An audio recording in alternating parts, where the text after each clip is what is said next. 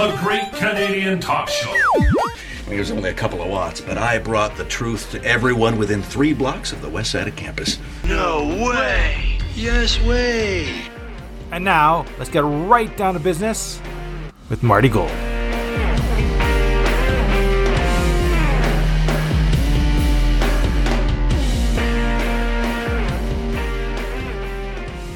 Welcome, everyone. This is the Great Canadian Talk Show podcast, episode 33 of Season 3. I'm Marty Gold. We're heading towards the wrap on Season 3. That will take place over the course of the next couple of weeks. Then we'll kick off 2024 with Season 4. This episode, in the same vein as our Crime Courts Public Safety Update series, brought to you by Jamrock Security. And we're going to be taking a look at 3 controversial cases in Winnipeg and taking a look at the media reports, what the media is saying, what they aren't saying, the excuses they make for criminals, and in particular, what I'm viewing and what I'm calling is the alternate reality that Winnipeg's criminal class seems to exist in. I've been taking a close look at a number of these cases, and what we have in segment 1 and in segment 3 are is going to be a look at recent controversial shootings with murder charges, homicide charges pending in 2 of the 2 cases. And they are going to sandwich a case in the middle where there's allegations about the behavior of police, the way they handled the takedown of a stolen vehicle, and the finger pointing. But again, a warped reality being expressed in certainly in that case. And the Winnipeg media has some responsibility for promoting narratives that are simply at odds with reality, with fact, and with the public interest. The continued attempt to make perps victims in every and all cases by our mainstream corporate media, and that's one of the reasons why I'm here. To counteract that media, to be able to take a broader look, wide-angle lens look at the situation around some of these cases, the evidence, the media reports, and try to piece together something that's comprehensible so that when somebody tells you, oh, but the cops did this, or oh, the shooter did that, you'll be able to say, not so fast. As we kick off this episode, the alt reality of Winnipeg's criminal cases, when it comes to the way we've handled, in particular, the what's going to be in the 3rd segment, the murder of the Langside 4, waiting has its rewards when it comes to the Crime Courts Public Safety Update, and particularly with regards to that case. And I'll be taking a close look at it. I want you to hang around for the news, and something that I think one media outlet reported that seems to have slipped past everybody, very important detail that raises a lot of questions about one of the individuals that's been quoted in one of the news stories. But out of the gates today, there is a shooting in the 3rd week of November in the 400 block of Burroughs in Winnipeg's North End, that's between Salter and McGregor, where a young woman was killed. An arrest was made this past week of a suspect in the case. Ava Zaber was a 20-year-old, and about 1:30 in the morning, police were called to a residence. She was taken to the hospital and died at the hospital. About 5 blocks to the north, in the 500 block of College, another 20-year-old, Brent Jaden Mead, has been arrested. Now, police indicating that the 2 knew each other but were not evidently involved. That may or may not prove to be the case in the end, or could be that there was some prior involvement. They knew each other somehow. And it's important to note that the accused right now is not facing any firearms charges. So that is an indication the police have not found the gun used to shoot and kill this young lady. But there are other charges relating to the death. I believe it's second-degree homicide. So that would be an indication that police believe that Mead was there, but they don't, as yet, have evidence to be able to lay a charge that he's the trigger man. That's all very well and good.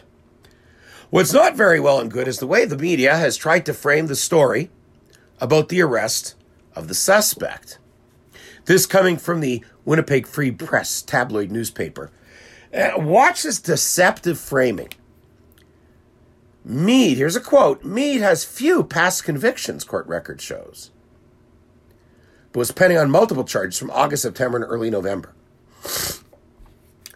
This is an unbelievable litany of what's gone wrong with this kid's life that we can tell, that we know of, over the course of the summer and fall. On August 6th, he was charged with 2 counts of uttering threats and 1 count of a break and enter to commit mischief. So just toss up a hypothetical. No, I have no indication this is the case. I'm going to mess you folks up because he thinks they stole something of his or something, and he breaks into their place to try to re-steal whatever it is he thinks they took or mess with their possessions or whatever. This is supposedly on August 6th. And Meade was granted a release order with conditions. That, of course, proved totally useless when it came to the life of the deceased, seemingly in her own home, where Ava Zaber was found in a bad situation by police. That's on August 6th, but not even a month later, September 5th, he allegedly committed mischief to property worth under $5,000, and then on September 12th was charged with 3 counts of failing to comply with conditions of a release order.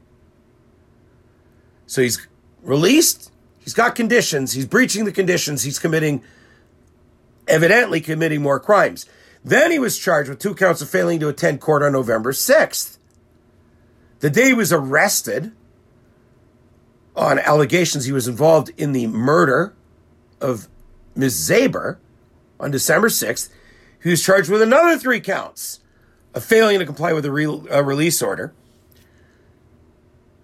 So it's funny they framed it, well, he has few past convictions, when the way I would have framed it, the way a real media outlet would frame it, he has 15 pending criminal cases. 15 pending criminal cases. What do they say? Oh, he has few past convictions, but clearly he's been on a very bad path through the course of July, August, September, October, and November.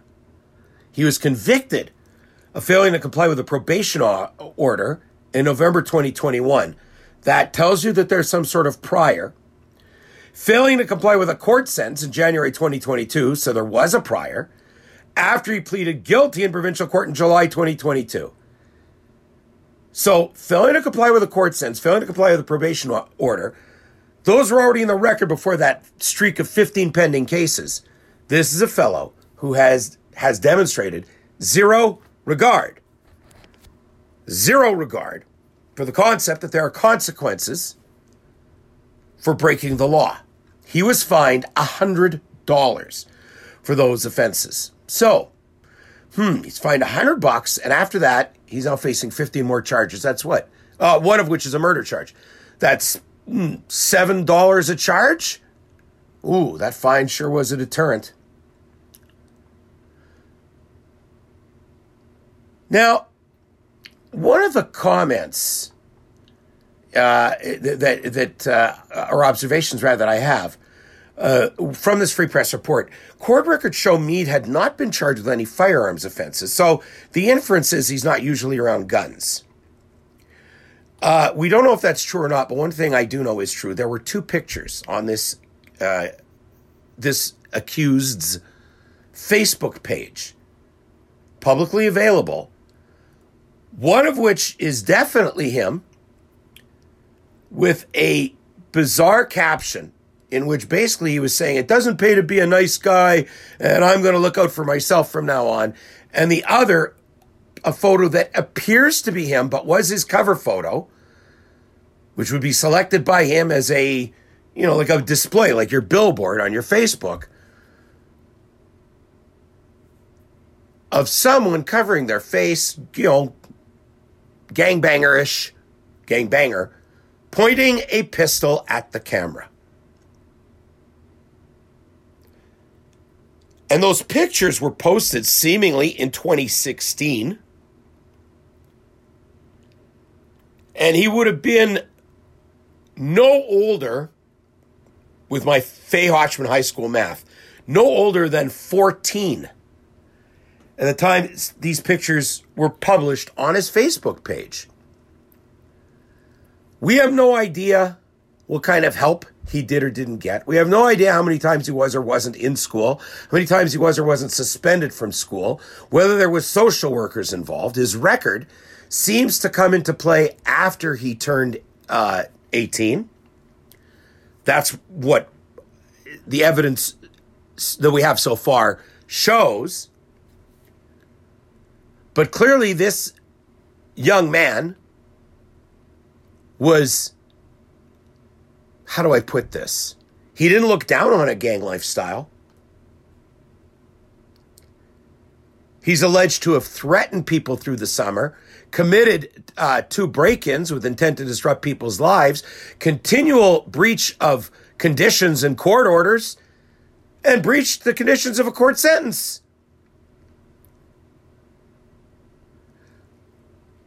Do you think anybody pulled him aside and said, hey, you got to straighten out here?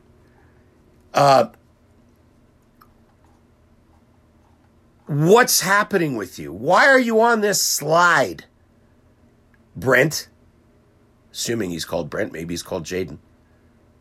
Did anybody try to get through to him?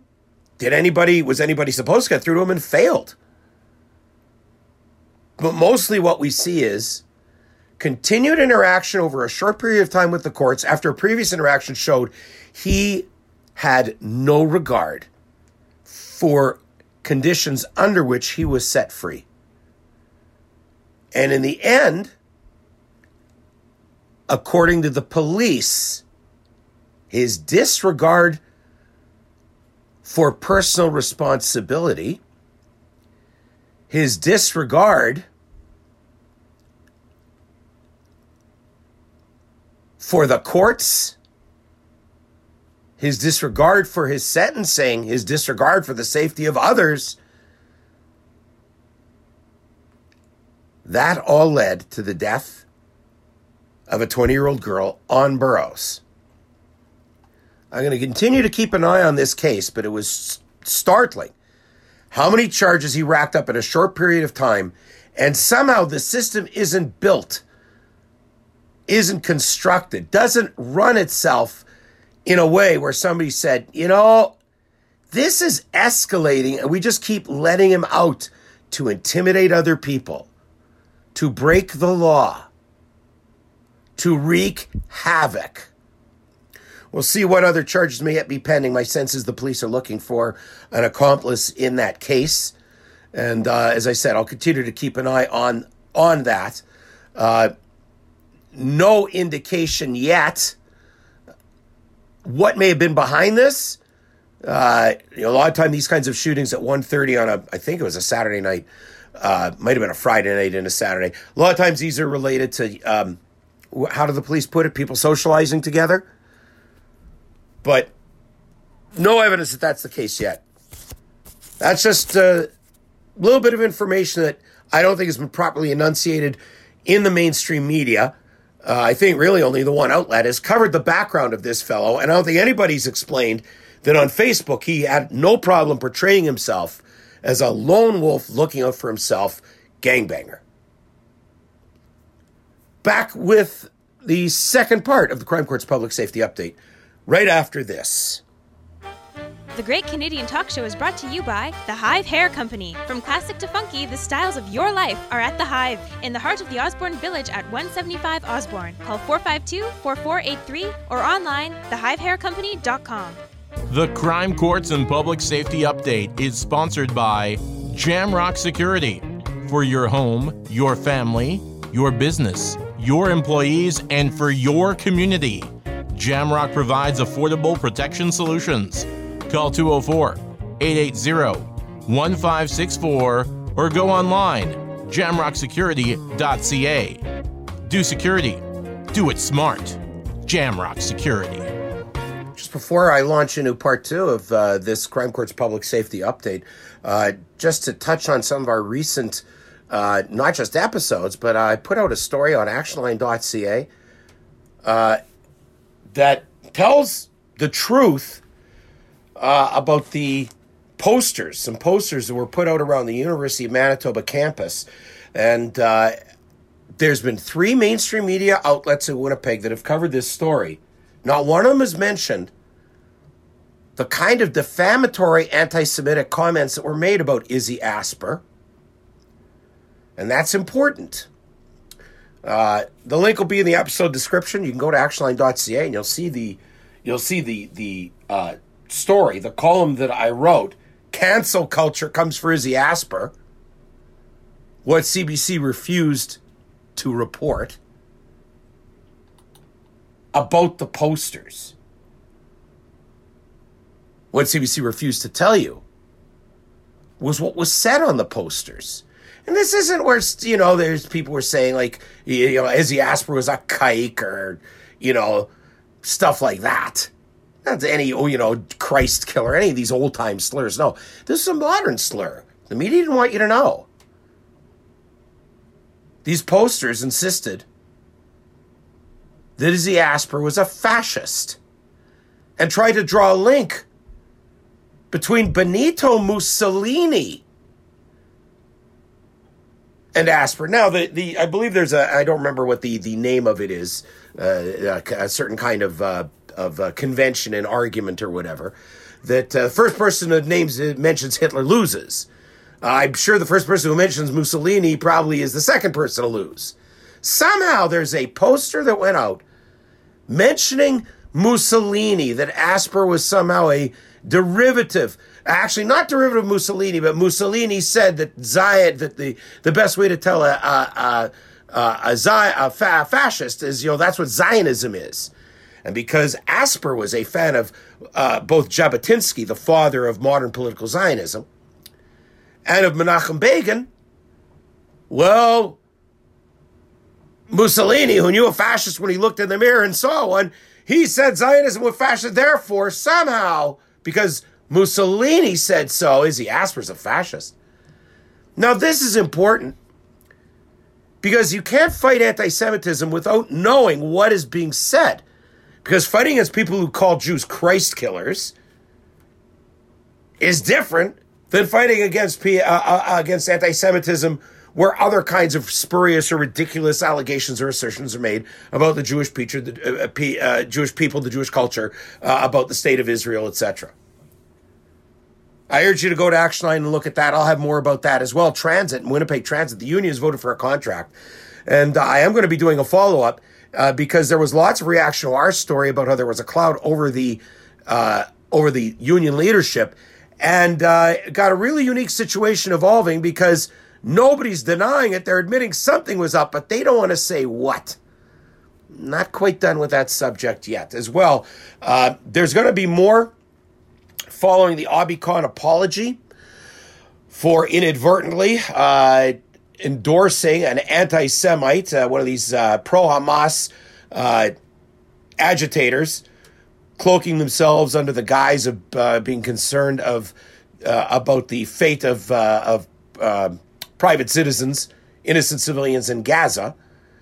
And there's going to be more. It's going to relate to the police because the police, they certainly let people march on our streets saying anything they want, including chanting for a violent revolution. But God forbid somebody who's pro-Israeli not move their car fast enough while they try to do things in a way to make sure that their possessions aren't stolen. And I expect that I'll have more of that. And since Chief Smythe apparently already had a meeting scheduled with the person who was harassed today, as I record this on Sunday, by the constabulary, Danny Smythe, on his way out the door finally as police chief, he may not have a very comfortable week. All that and more coming up on not just the Great Canadian Talk Show podcast, but on actionline.ca, all our podcasts, of course, available on actionline.ca. Also, I'll mention here parenthetically, we're in the middle of our fundraising drive, looking to raise a total of $1,800. We have a newsletter. It's got links to our most popular, most controversial episodes, an example of the kind of work that we've been able to produce over the course of the last year. And if you want to get that, and it has links so that you can provide support, financial support to actionline.ca and to the ongoing production of the Great Canadian Talk Show podcast, then just email me, Marty Gold Live. That's where you can send news tips, questions, comments, listener comments, as well as interact transfers. Send me an email, martygoldlive, MartyGoldlive @gmail.com, and we'll send you a PDF version of that newsletter.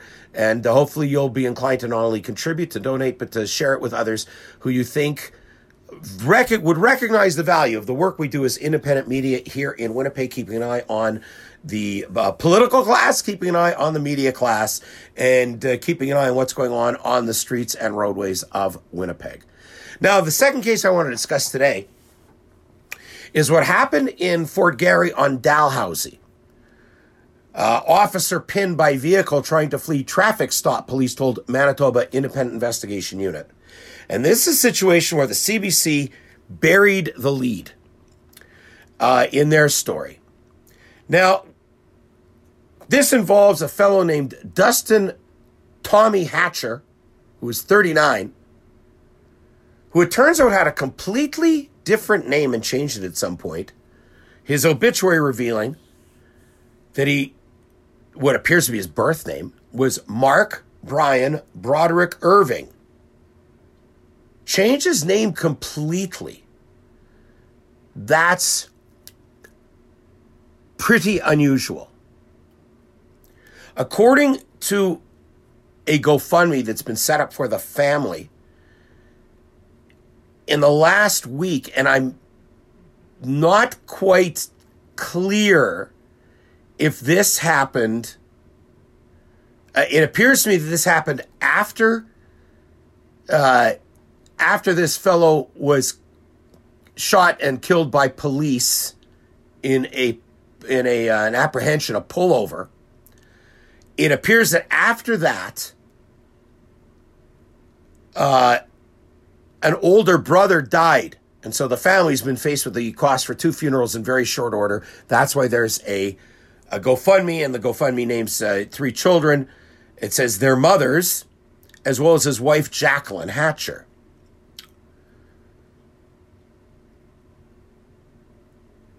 And one other note in the GoFundMe, as he grew older, no, I think this from the obituary, not from the GoFundMe. As he grew older, the community to which he gravitated will remember him as a staunch man who always sought to help others and displayed enormous amounts of empathy for those who were in need. The community to which he gravitated. Let's keep that in mind as we read this story. Witness alleges Winnipeg police fatally shot unarmed man without warning. This by Rosanna Hempel, formerly with Global, and now I learned from this story over at CBC. And this quotes extensively a woman named Carrie Bladen. She cries constantly because CBC, they're storytellers, not reporters, right? So it opens with, she replays his death over and over. She cries constantly. Why am I still here and he's not? I was like inches away from him when he was shot. She's demanding accountability after she alleges an officer opened fire on an unarmed man without warning. Now, what was her role in this? Of course, the obligatory, he had a wonderful smile. He had a great sense of humor. Of course, a lot of these thugs do. And I say he was a thug because he had background in thuggery and some outstanding charges. This was, I think, on November 28th, actually, was the shooting. Now, police say that an officer was pinned by a vehicle. Carrie Bladen says, well, that's not what happened. This is what she told CBC, and I'm going to have more comments from her after the CBC story ran, because she's saying CBC got it wrong. But we'll wade through these various details. And what I'm sure some activists would call her truth. She and Hatcher were parking in a back lane stall near her home. When they were approached by 2 officers, she alleges officers did not give them a reason when telling them to get out of the truck.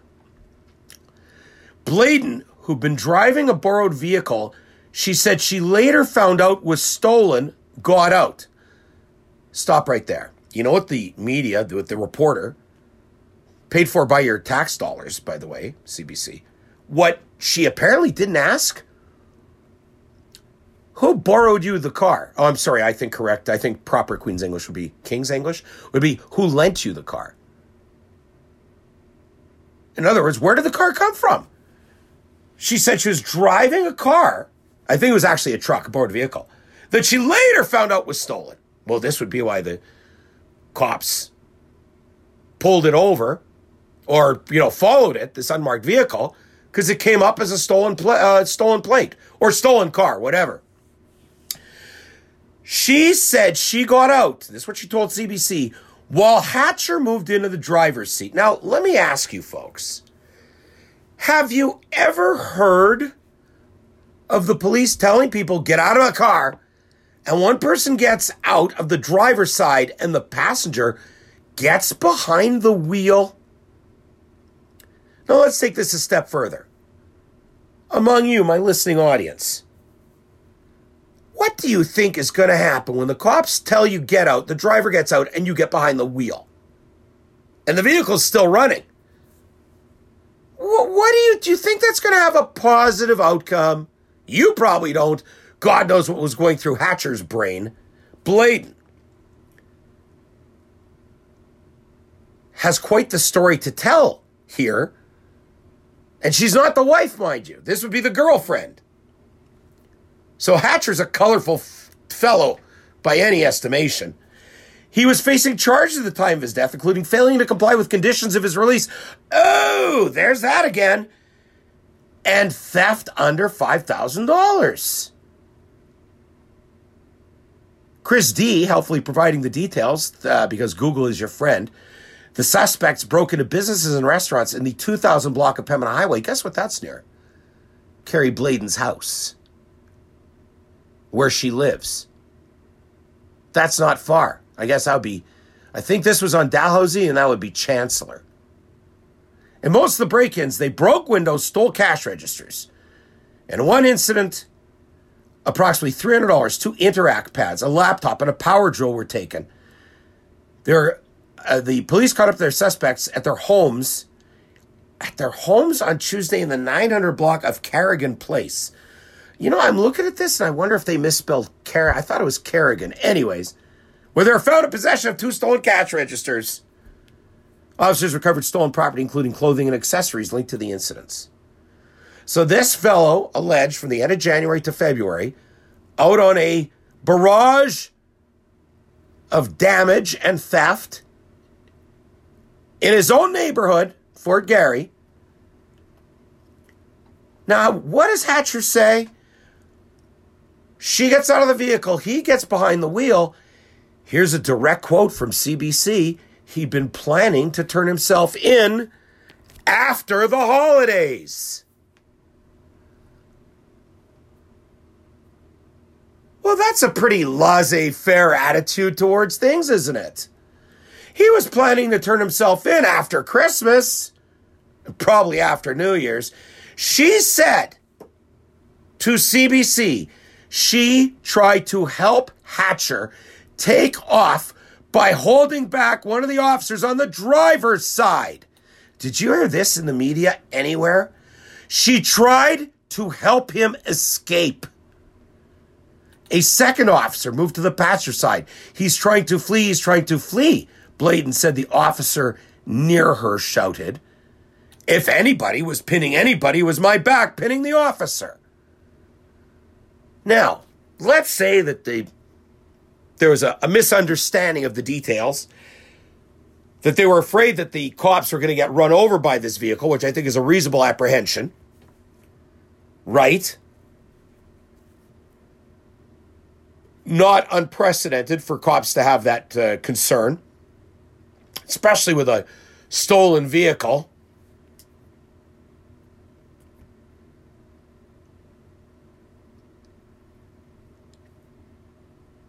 And they find themselves being interfered with, not somebody just sort of standing in the way, pinning him, stopping the cop on the driver's side. She admits to this. Amid the commotion, she heard glass shatter and shots from the passenger side before the truck drove into a fence a few meters away. So they pull in. It's either still in drive, or I guess, she put it in park. That means he would have put it in drive. Did Hatcher.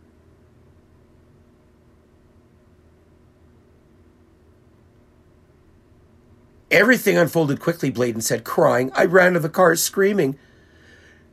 She saw Hatcher hunched over behind the wheel, after which an officer tased her twice. He was dead, she said. Okay, so she's saying she sees him behind the wheel and he's dead. I was begging and begging them to help him. They wouldn't help. Not for nothing, but how do you help a dead person who's behind the wheel of a stolen car that tried to take off, who got behind the wheel after the car was apprehended after the truck was apprehended by police, and after the driver had gotten out and tried to block one of the cops?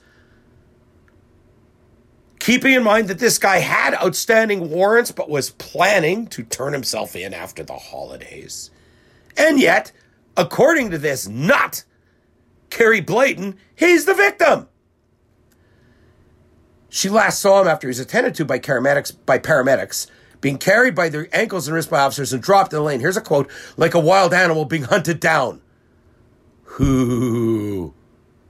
There's something going on, she said. I just want justice. Dustin did not deserve to die. Well, let's start from the beginning. Somebody did not deserve to have their businesses broken into. And by the way, that wasn't his first time. Somebody should not have broken the terms and conditions of their release. Somebody should not have been borrowing a stolen vehicle. Somebody should not have been getting behind the wheel of that vehicle when the cops had already tried to stop it. And somebody's girlfriend should have been trying to block a police officer from arresting Hatcher. Did I miss anything? He was so sweet. Oh, I missed that part. Because CBC, their mandate is to ensure that it's understood that criminals are the victims. He was a caring father of 3. He was so sweet, according to a longtime friend. He was born to Jamaican parents in Winnipeg, raised in the city, and struggled with addictions, which he funded in part through stealing. You know what I didn't read anywhere in this story? Rehab. Did he ever try to get better? Did he ever try to follow the straight and narrow, be a productive member of society? Hatcher, according to this story, has faced, here's a quote, dozens of charges dating back to 2002. But the friend, she said she's in disbelief of the way he's being portrayed by police. He doesn't fight. They made Dustin look like he's a bad guy, and he really wasn't. Well, yeah, Toots, except for the part where he got behind the wheel of the stolen vehicle and tried to get away. Because he intended to stay out until after the holidays. Now they're both concerned that the IIU investigation will absolve the officer who shot him. They need to be charged. Of course they do. And yet Bladen says she blames herself for Hatcher's death. So, follow the logic. The girlfriend and this other dame who's friends with him say, they need to be charged.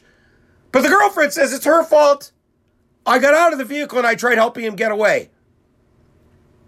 So far, by the way, no indication she's been charged with obstructing an investigation, with possession of a stolen vehicle. No charges seemingly laid against her yet. But her gums sure have been flapping. The car did not move until he was shot. Maybe he would still be alive. Well, it didn't move. The bullets didn't put it in drive. He put it in drive. At some point. Bladen said she spoke with the IIU on last Wednesday morning.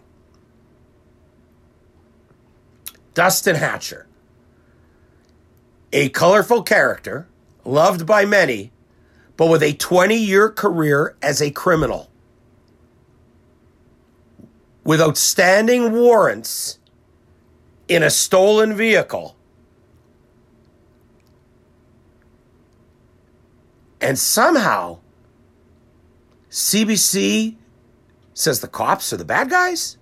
Well, That's not all. Carrie Bladen initiated two, I believe these were Facebook posts on December 1st. Early Tuesday morning, I lost my man. The police had taken his life, executed him right before my eyes.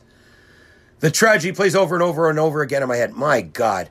You want to talk about some sort of a Bonnie and Clyde complex? This chick has it in spades.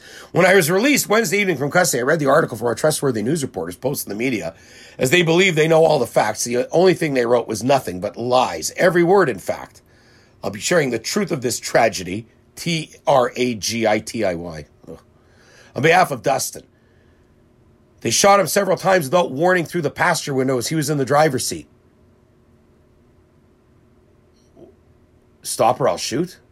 Without warning? The officer held me down with force, telling me to shut the F up. 20 cop cars later, only one ambulance. Well, what do you need more than 2 ambulances?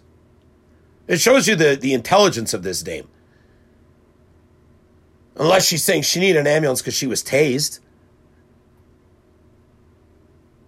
Died on the scene, not taken to the hospital. I seen officers carry his lifeless body and throwing him half naked on the cold ground. Half naked? What? Does anyone know anyone in the media I can trust, I could share and clear his name? We're not innocent, she said. This is her own Facebook post. We're not innocent. Yes, we were in a vehicle that wasn't ours. Yes, Dustin had warrants for a shoplifting. All he was trying to do was feed his family. Yes, he tried to flee. But that shouldn't have costed him his life. Oh, clearly taking advice from the Aisha Hudson was a victim crowd here. Has the media said anything about that he hopped behind the wheel outside of the CBC report? That he had a 20-year career as a criminal? That there was outstanding warrants? That he was victimizing businesses in his own neighborhood? No. He had a great laugh. He loved to make people happy.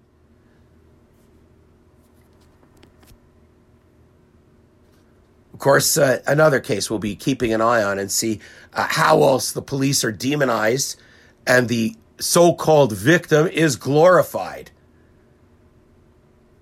Because that's the mandate now, don't you know? The police are always wrong even when they're right, and if they're right, they're wrong. Because the criminals are always right in Winnipeg. A look at the latest updates and a detail in the Langside 4 murder that kind of escaped me and I think sort of escaped all the rest of the Winnipeg media. One newsroom had a detail. It was buried so bad, I only spotted it as I was doing prep for this episode. Back with more right after this. The information you need but can't find anywhere else. A lot of you know what would hit the fan if at any point anything were to come out from this. But we have that information. The tradition of investigative journalism for Winnipeg restored. You will not believe the latest kind of garbage being crammed on a curriculum that has nothing to do with reading, writing, arithmetic. Actionline.ca. This is the priority at City Hall. Like prostitutes. There's money being waved around. We better go do whatever it is so we can get the money. Now, whether it makes sense doesn't matter. Featuring the Great Canadian Talk Show. Where do the people go to be heard? With Marty Gold.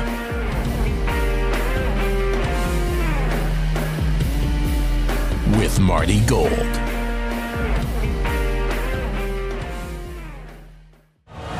Do you have a comment, story tip, or want to advertise or support the Great Canadian Talk Show podcast? Email tgcts1@gmail.com. Join the Facebook group or follow us on Twitter @TGCTS. You have the power. I just took a look at the episode rankings. Which ones are the most listened to. And the December 5th podcast about transit union leaders under cloud as contract vote begins. Of course, they approved that contract with about a 58% of the membership in favor. So not a hugely resounding acceptance of the contract from the city. That episode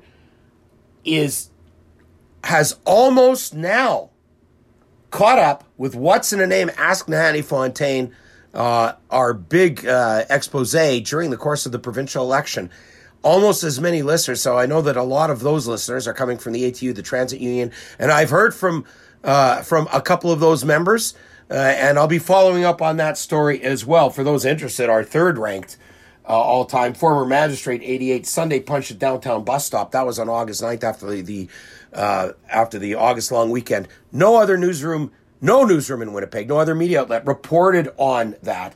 Number 4, by the way, about a report from May 10th, about how East St. Paul parents stopped the school from canceling Mother's Day. Well, the school out in East St. Paul is trying to cancel something else. Got tipped off today. Very likely I'll be looking at that in the very near future.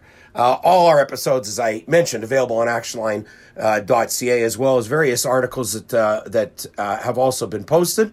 And in particular, cancel culture coming for Izzy Asper, and how the media does not want to explain the nature of the claims, allegations, smears, and defamation that were made. And there's 3 newsrooms have covered it so far: CBC, CTV, the Winnipeg Free Press. None mention or explain what kind of language, what kind of anti-Semites.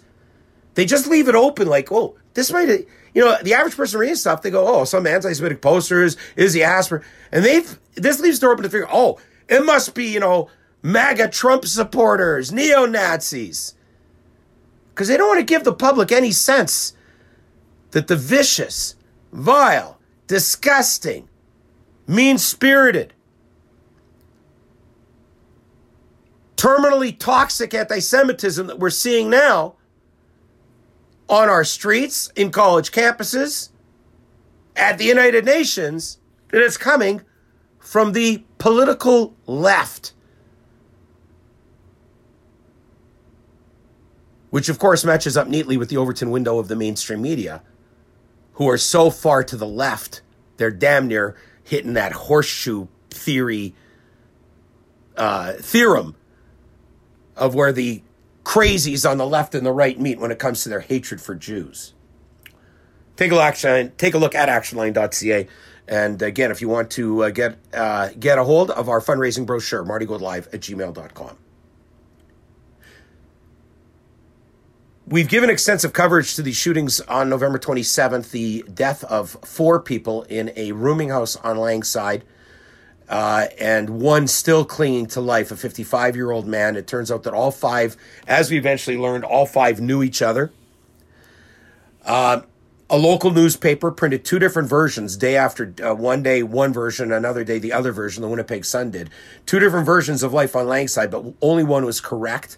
In a previous podcast, we compared a government-funded patrol that says West Broadway is normally a pretty quiet neighborhood, and we compared that with the lived experience of a mother with little kids on Langside who said she'd heard yelling and fighting and gunshots often in the area. On December 5th, City TV ran a story that quoted the father of the accused, Jamie Felix.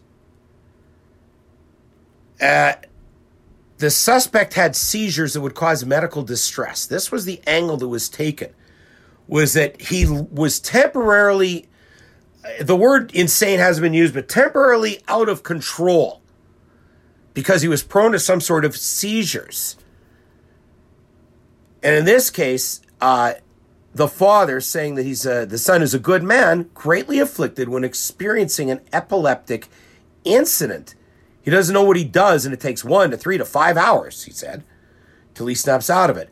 Randall Chummy Fagnan, and this is buried in this story, I haven't heard it reported anywhere else, who says he was with his son and others at the time of the November 26th shooting on Langside Street. He was with his son at the time of the shooting, and Jamie was apprehended in St. Vital like a week later, and no media outlet seems to have asked, were you hiding your son? Did you know where he went? Was it your gun? Like, what? This guy was there. And everybody knew everybody. I mean, a good question whether the father knew him. Knew the victims as well. Now, keep in mind that an employee at the nearby Sherbrooke Inn, the old Westminster Hotel, always a place known to be a little bit on the rough side, Brendan Cornejo told City TV the group were regulars, said the relationship between all of them revolved widely around drugs. The money quote, they made their choice. They chose to do it. It would be if I smack my head against the wall. It's my choice and I have to live with the consequence.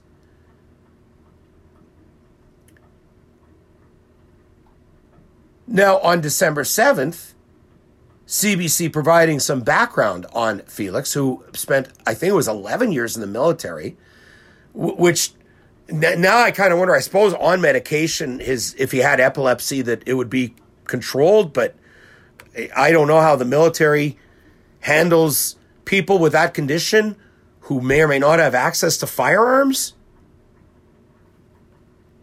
Pre-sentence report in March of 2022, and that's where he escorted somebody. Somebody was leaving a party at what it sounded like a rooming house and were being really loud and obnoxious and disturbing people on the way out. And he helped this fellow down the staircase a little too roughly. And the guy ended up with a cracked skull and memory loss of what happened that night. And he fessed up 2 days later, came forward to the courts. The report, the pre-sentence report, said he'd been diagnosed with alcohol use disorder and depression. Of course, his twin brother had been murdered he was going to be hijacked when he was delivering drugs in the West Broadway area. And that was in, I think, 2012. Felix admitted to using crack cocaine once at the end of 2022 and told a probation officer he would occasionally use cocaine while on an alcohol binge that often contributed to his psychotic episodes. Well, wait a second. Was he epileptic or psychotic? Well, at least the defense attorney will have some choices to work with. When he was out binge drinking, he would stop taking his prescribed seizure medication. So I guess he had both. That's according to Autumn Beardy, a former roommate of the brother, and we've reported on this previously. Every December, he had a hard time around their birthday. He entered a residential addictions treatment program at the end of 2022, left for a medical appointment, didn't come back. Now, again, this warped reality, this alt reality that the criminal class lives in, okay? Hatcher somehow is a victim of the police, right?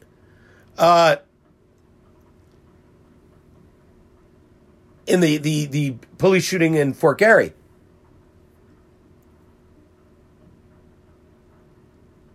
Beardy said she feels like he slipped through the cracks of the systems he looked to for help. Once again, the purpose victim. How did he slip through the cracks?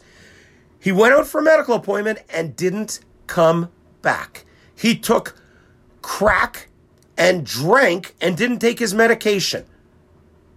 So short of locking this guy down for his own protection and the protection of society, what cracks did he slip through?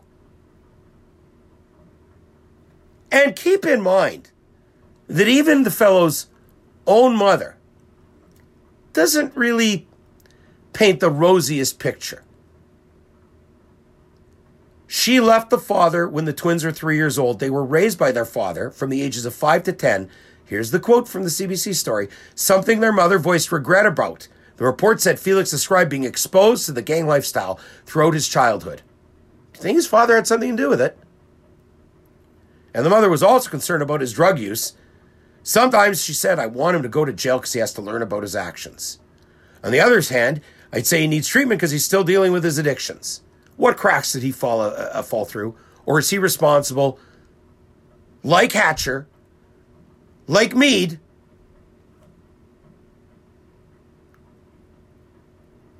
for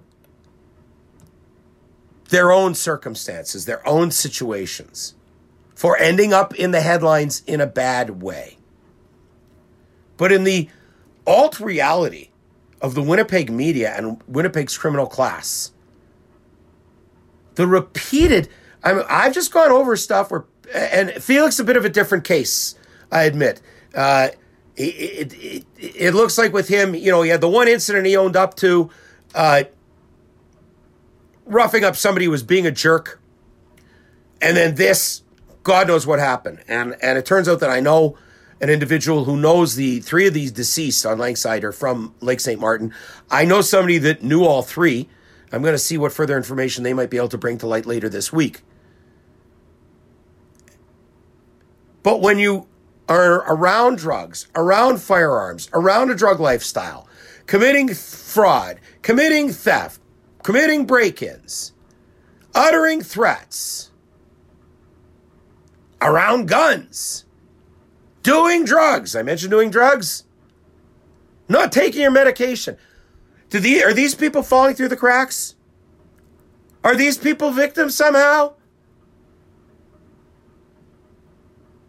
Where's the personal responsibility? The Winnipeg media doesn't ever talk about that. They don't give the full picture. They don't even read from the look of it each other's reports because the father's saying he was there at the time. How is it that the media hasn't knocked, what's his name, Chubby? How have they not knocked his door down? Asking him to account for his own actions that evening before 4 people were murdered and 1 clings to life in a hospital bed.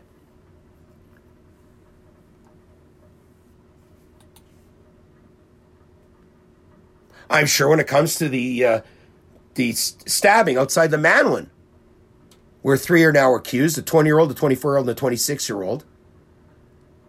The victim, Lloyd Larson, police say that he knew the suspects. Everybody knew each other before that incident. And lo and behold, here's your punchline on that case. A 45-year-old woman is charged with being an accessory after the fact. And then there's the stabbing at the Dollarama on Portage and Donald. Merry Christmas, downtown Winnipeg.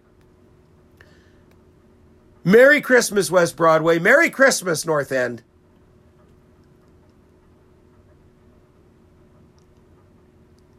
This is why Winnipeg has such a challenging environment. People who are offered help and can't follow through. People who don't seek help. People who don't want help. People who are happy to live the gangster, thug, thief, jerk, antisocial order lifestyles. Enabled by their friends, their relatives, their girlfriends, and a Winnipeg media that has a hard time telling the truth, the whole truth, and nothing but the truth to the residents of Winnipeg. I have no such problem, thankfully. There'll be more on the Crime Court's public safety beat as we wind towards the end of the year. I'm going to be trying to put together some sort of survey among the regular listeners of what they believe the top podcasts were. Again, if you want basically it's like a year-end newsletter, our fundraising appeal and our hunt for 1,800. 400 down, 1,400 to go, just to be clear, but be glad to accept overages. Then send me an email, martygoldlive@gmail.com. I'll send you that PDF. And again, if you want to be added to our email list, send me an email. Share these podcasts. Share the Action Line reports with others in the community. This is the only alternative media platform in Winnipeg. There is not one corporate newsroom. City TV does do a few things a little differently. I give them credit for that. But there's no corporate or legacy media outlet that covers politics, covers City Hall, covers what's going on in our community, covers crime. Certainly none of them cover anti-Semitism. With the ability, the dedication, the passion, the knowledge, the experience that I bring to the table. And that's why I ask for your support here as we head towards the end of the year. Just glancing over at the board. Coming up in podcast in the near future, an update on anti-Semitism in Winnipeg, in Canada, and internationally, as Israel continues to pound Hamas in the tunnels. More and more Hamasniks surrendering to the Israeli Defense Forces. lining up interviews with some individuals from City Hall. I can tell you that one has turned us down, one city councilor, but I'm pretty sure I'll be able to get them in the new year, one way or the other. Going to follow up on some of the anti-Semitism that's going on local campuses, by the way, outside of this incident involving the posters about Izzy Asper. Oh, yes. Coming up, exclusive report, city planning, bike lanes, catering to the bike lobby, and trying to screw over the business community. I got another exclusive coming up. You're going to want to hear it. If you want to donate by PayPal, that link is in the episode description. Interact, martygoldlive@gmail.com, or send me an email, and be glad to discuss all the possibilities with you. We stand for you. We stand to get you information you're not getting anywhere else. Analysis that you're not getting anywhere else. Insight you're not getting anywhere else. Oh, and did I mention Andrew Marquez? We'll be doing more interviews with him. The guy who beat the city of Winnipeg in court and proved that the city planning processes were corrupt and criminal. Lots more action coming up here on the podcast. Lots more with actionline.ca. Please support our work because we support you. Because we abide by one principle. You have the power. Actionline.ca. Let's get right down to business. Our launch event exclusive interview with Andrew Marquez of Gem Equities. It looked like we were off to a good start. And then from there on, it was just jumping through hoops. The man who beat the city of Winnipeg in court was awarded $5 million and counting. They try to interfere with his development. And then we just realized this was essentially a game. Hear Andrew Marquez tell his story. This planner had a meeting with Councillor Orlico, and Councillor Orlico said, slow down the plan, basically stop it. On actionline.ca. Thanks for listening to The Great Canadian Talk Show. If you want to email Marty, send it to tgcts1@gmail.com or follow him on Twitter @TGCTS.